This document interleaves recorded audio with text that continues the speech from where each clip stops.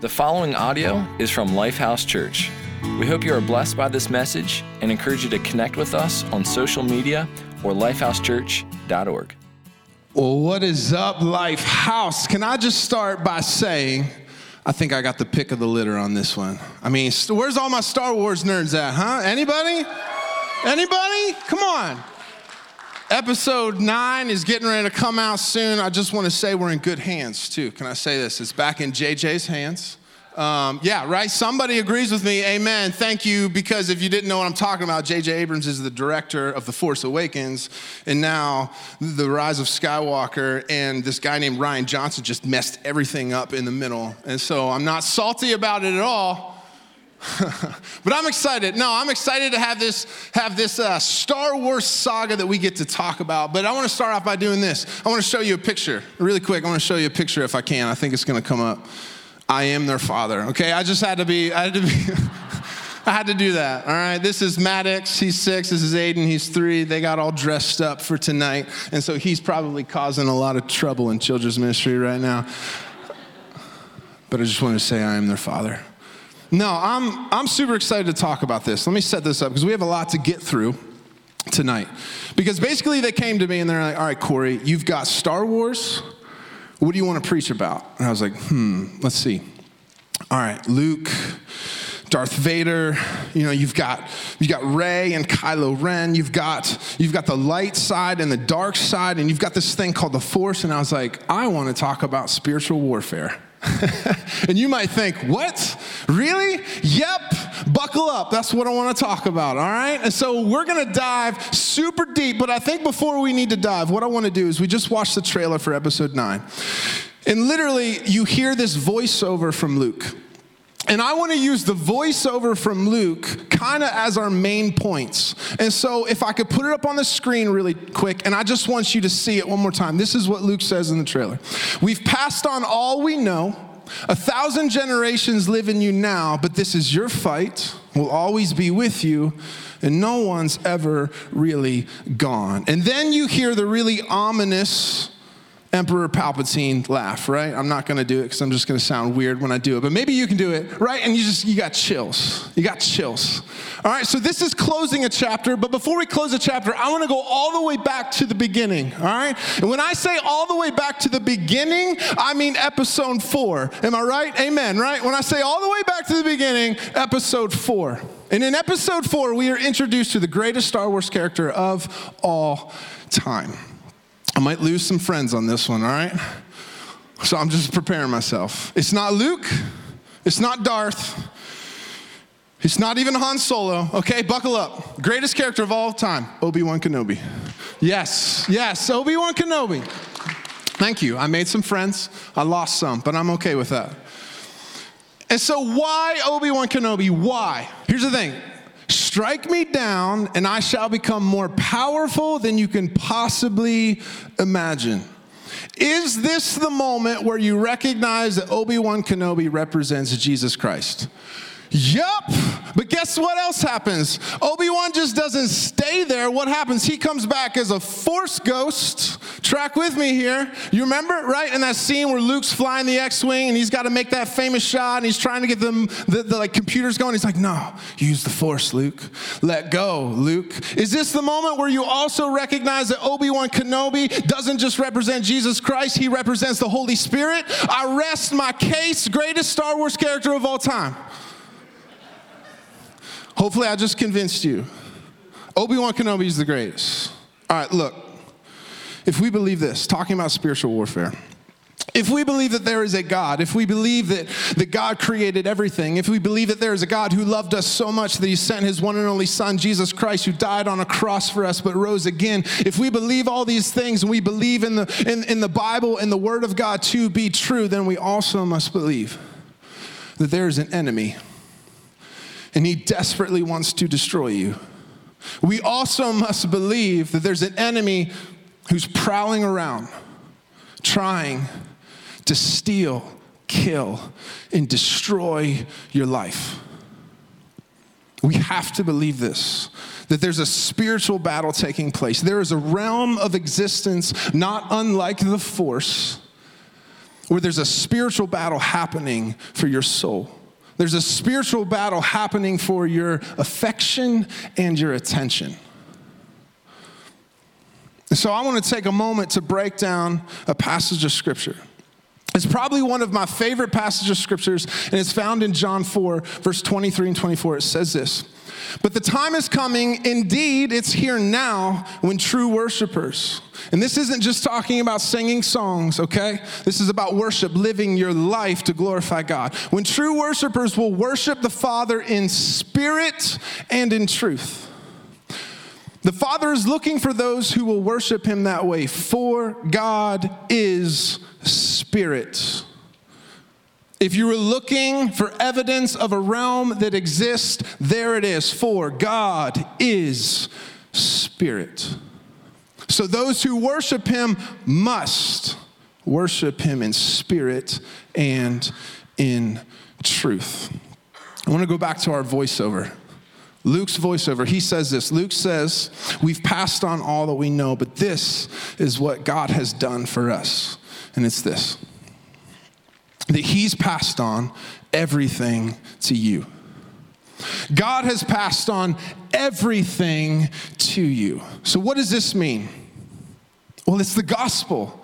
It's the good news that God saw that we had a problem called sin, and he said, I'm not just going to leave you there to deal with it on your own. I'm going to send my son, Jesus Christ, who is perfect in every way, and he's going to live a perfect life, and he's going to show you ultimately how we should be living. But more than that, he's going to place the sins of all of us upon himself, and he's going to go to the cross, and there he's going to die for my sins and your sins, but he's not going to stay dead. He's going to come back to life, proving his power over death. And the same power that raised him from the grave through faith now lives in you, called the Holy Spirit. For God is spirit, and he gives us access through the cross, and the empty tomb gives us access to the Holy Spirit. He has passed on everything to you. I want you to picture this. I want to say it one more time. Strike me down and I shall become more powerful than you can possibly imagine. I want you to picture right now the enemy on the day of Jesus' crucifixion. Just think of what's actually taking place here. Right? You've got Jesus and he's going to the cross. And not unlike Emperor Palpatine, the devil is just starting to smirk. You know how just literally, you can make Emperor Palpatine the devil. They probably look the same, all right? But just picture, Jesus is going to the cross and the devil is starting to smile. He's being beaten and bruised and shamed, and he's starting to laugh, that ominous laugh. And the devil is getting excited, and then Jesus hangs on a cross. And he's broken and he's pierced, and his blood pours out, and he dies. And in that moment, hell is celebrating. But little did they know, I love Jesus, he's so cool. Little did they know that Jesus' death would be the invitation for him to show up on their doorstep. And then Jesus says, guess what? I'm here. And he walks into hell and he says, devil, I'll take the keys, please. Give me the keys. Thank you very much. Have fun. Literally, this is your God. This is your Savior. He walks into hell and he takes the keys of death and he gives them to you through the power of the Holy Spirit. Whew, man. Jesus modeled this fight for us. So in the same way, we're going to go back in Jesus' life. And Jesus models beautifully what spiritual warfare looks like and how we're to fight. And so when we go back into Jesus' life, I want to take us to a passage of scripture in Matthew 4. And in this moment that Jesus has just been baptized, and right after being baptized, this is what it says. Matthew 4:1 says, then Jesus was led by the Spirit. Jesus was led by the Spirit into the wilderness to be tempted there by the devil. Let me stop for a second and unpack this a little bit. If we don't have this, we'll never enter the wilderness. If we don't have faith in this living and breathing within us, we'll be too afraid of the wilderness. We'll never do anything. that we'll just sit back. If we don't have this, then the temptation in the wilderness will overcome us. It will eat us alive. You're no match for the wilderness and the temptation without the Spirit. And Jesus is modeling this to us. But if we're led by the Spirit, if you and I are led by the Spirit, then we don't have to be afraid of the wilderness and we don't have to be afraid of the temptation. We go on to read this. This is what it says in the next verses. For 40 days and 40 nights, he fasted and became very hungry. I want to stop there for a second. Literally, Jesus is weakening himself. God, may I weaken myself in this season right now, because I need to learn to only trust and rely on you. And so he fasted and he became very hungry. And during that time, the devil came and said to him, if you are the Son of God, tell these stones to become loaves of bread. And then what does Jesus do? But Jesus told him, no, the scriptures say people do not live by bread alone, but by every word that comes from the mouth of God. This part is not easy, if I'm just honest with you. This part in our journey is not easy. Because in this moment, we recognize that we're going to be tempted by bread. Let me explain this a little bit. Recently, back in May 16th, I ended a 40-day fast. I didn't do it alone. I did it with my wife, and I did it with the youth leadership team, right? Yeah, there's one. And I didn't do it alone. And that's for an encouragement for later. But I ended a 40-day fast. And I just had this realization of just, man, if Jesus fasted for 40 days, I want to do that, because I'm not Jesus, all right? It's nothing against 21 days of prayer and fasting, but up until that point, 21 days is all that I'd ever done. And so I fasted for 40 days, and I can tell you, I became very hungry, and I became very weak. And in that moment, I realized what this passage of scripture is really saying. That the hard part is learning to live not by just bread alone. And in that moment, the enemy is going to tempt you with bread, and bread can look very different. First one, bread can look like blatant sin in your life. If there is blatant sin in your life, you need to allow God to uproot it. And how do you uproot it? You starve it. By the power of the Holy Spirit within me, I'm going to starve this thing to death. And God will uproot it.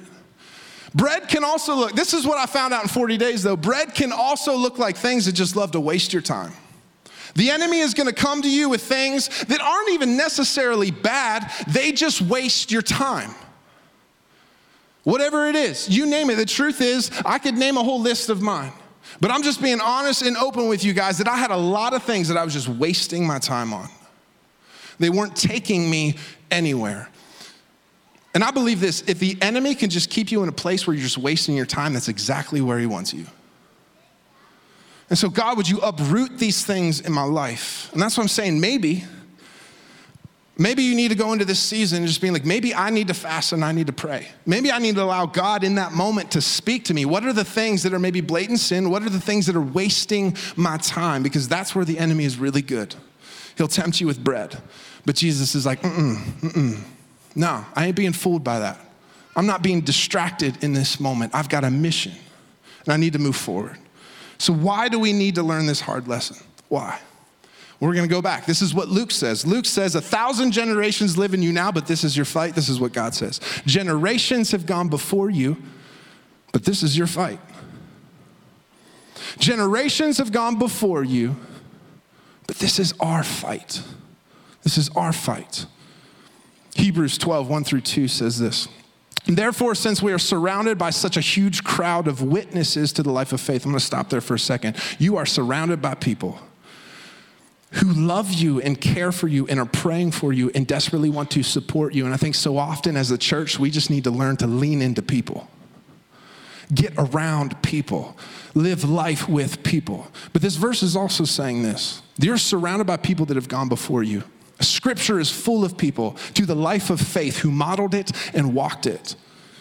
And you're surrounded by generations before you that have gone. I can tell you right now, I am thankful for the earthly father that I had that modeled what it is to walk out in faith. You have a cloud of witnesses around you cheering you on. Why? So let us strip off every weight that slows us down, especially the sin that so easily trips us up. We just talked about that. There's blatant sin in your life. Allow God to uproot it. Starve it to death, but also strip off all the weight. There's things just wasting your time. There's things that are just keeping you distracted from the voice of God. He's trying to get your attention. Strip it off. And let us run with endurance the race God has set before us. Us. This is our fight. We do this by keeping our eyes on Jesus, and I love this part. The champion who initiates, I'm going to stop there, who initiates on the day of your salvation, he started a work within you. On the day that you came to Christ and you said yes to Jesus, he started a work. Literally, you gained access to the Holy Spirit. But it doesn't stop there. It doesn't say he initiated and then all of a sudden finished. No, the work is still happening. He initiates and perfects our faith. So how does God perfect your faith? If we say, yes, God, I believe, but now perfect it. Can I say this? You perfect your faith by signing up for the battle. The only way we're going to perfect our faith is to get into the fight. I'm going to say something that maybe hurts a little bit, but I hope you know it hurts because it convicts me. And it's part of the reason why I went into 40 days in prayer and fasting.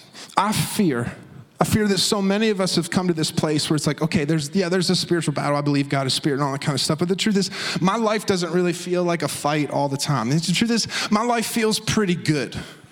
Like overall, actually, yeah, I'm good. Actually, I can say that I'm good. And so I must be just kind of walking with God. That's why I'm good. Or can I offer a different perspective? Or you're no threat to the enemy.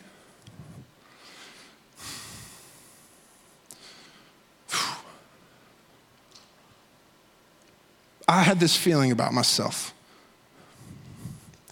God, I don't just want to be a believer in your kingdom. I want to be a warrior for your kingdom.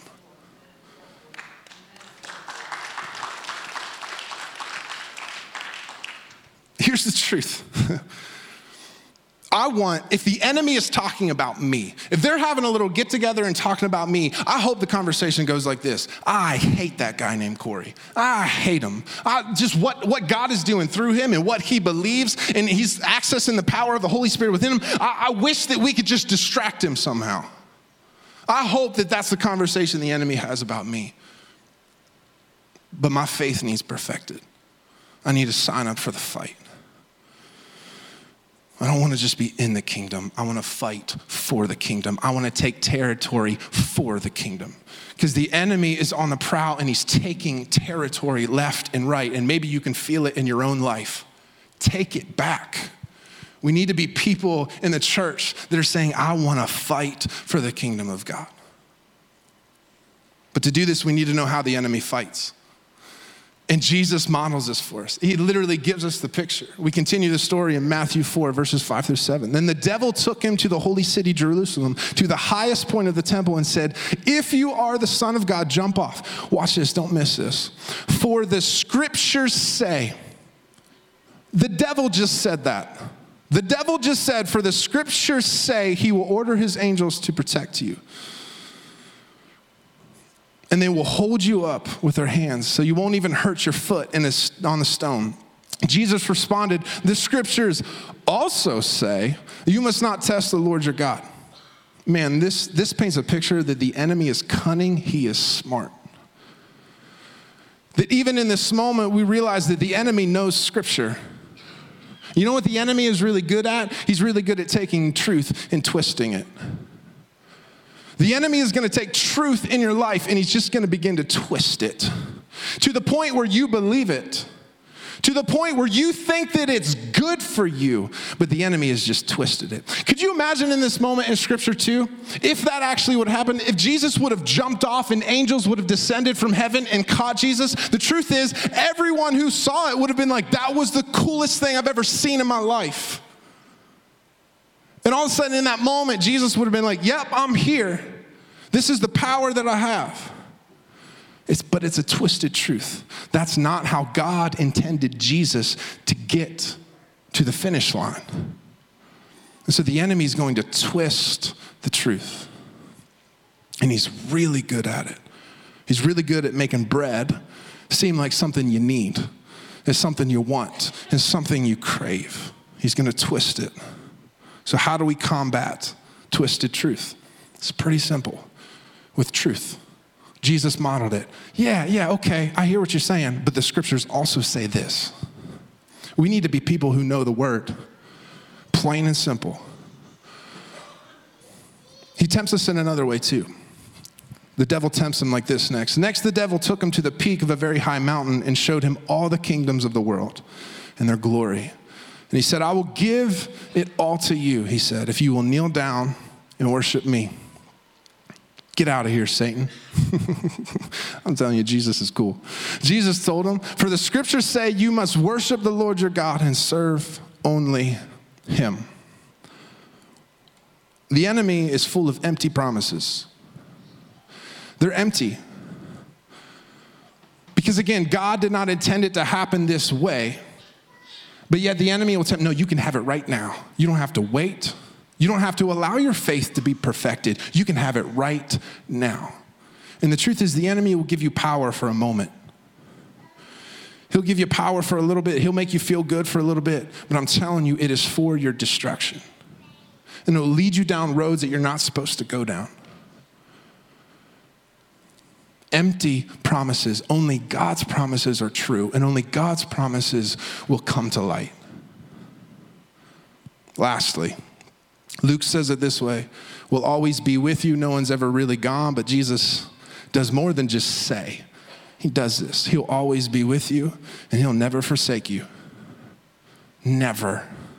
Only God's promises are true, and this is a promise. What happens next? I love this. Very simple. Matthew 4:11 says this. Then the devil went away. And angels came and took care of Jesus. Why did the devil go away? Because Jesus told him to. There's a power of the Holy Spirit that when you begin to access it through truth and in the Spirit, that the truth is you're able to have this God confidence that you recognize what the enemy is doing in your life and you're like, not today. Nah, you're not going to steal my distraction today. You're not going to take me down that road today. No, it's not going to happen. Get out of here. Go. And Jesus is literally like, nah, get out of here, Satan. And the devil went away. And then what happens next? I love this. This is the story of Jesus. What happens next? It's literally this. This is literally the next chapter. The ministry of Jesus begins. He goes from being baptized to being tempted, and then the ministry of Jesus begins. I'm going to go back to our main passage of scripture, John 4:24. One more time. For God is spirit. He's spirit. So those who worship him must worship in spirit and in truth. Let me say this.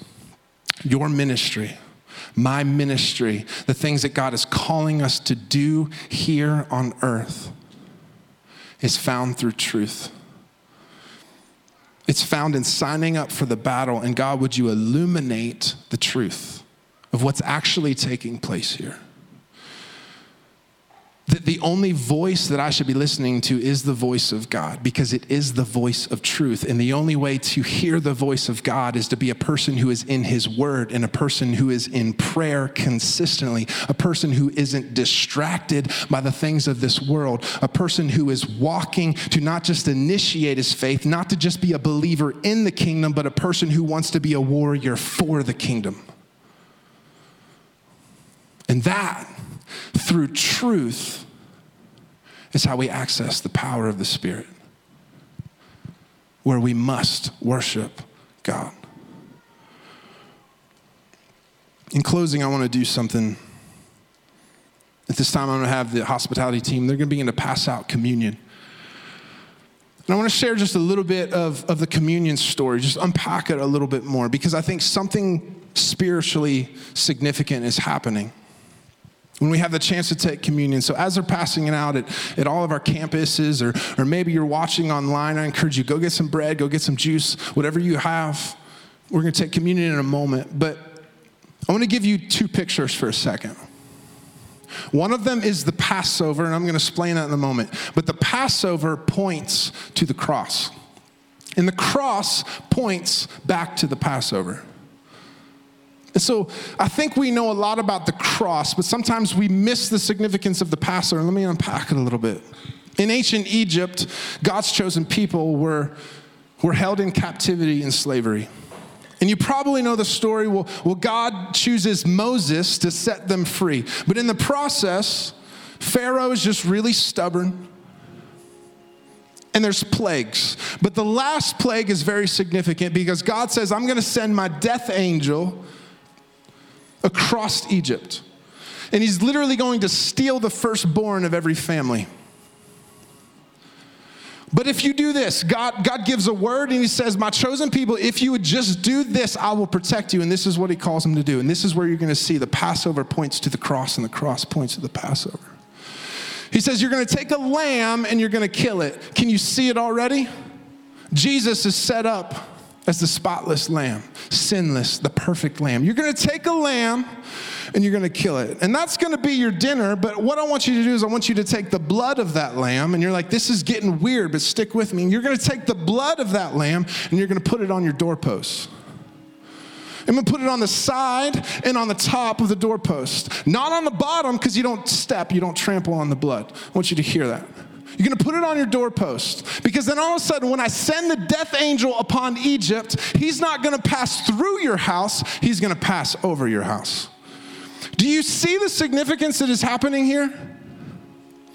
That literally an angel can't even cross the bloodline of Jesus.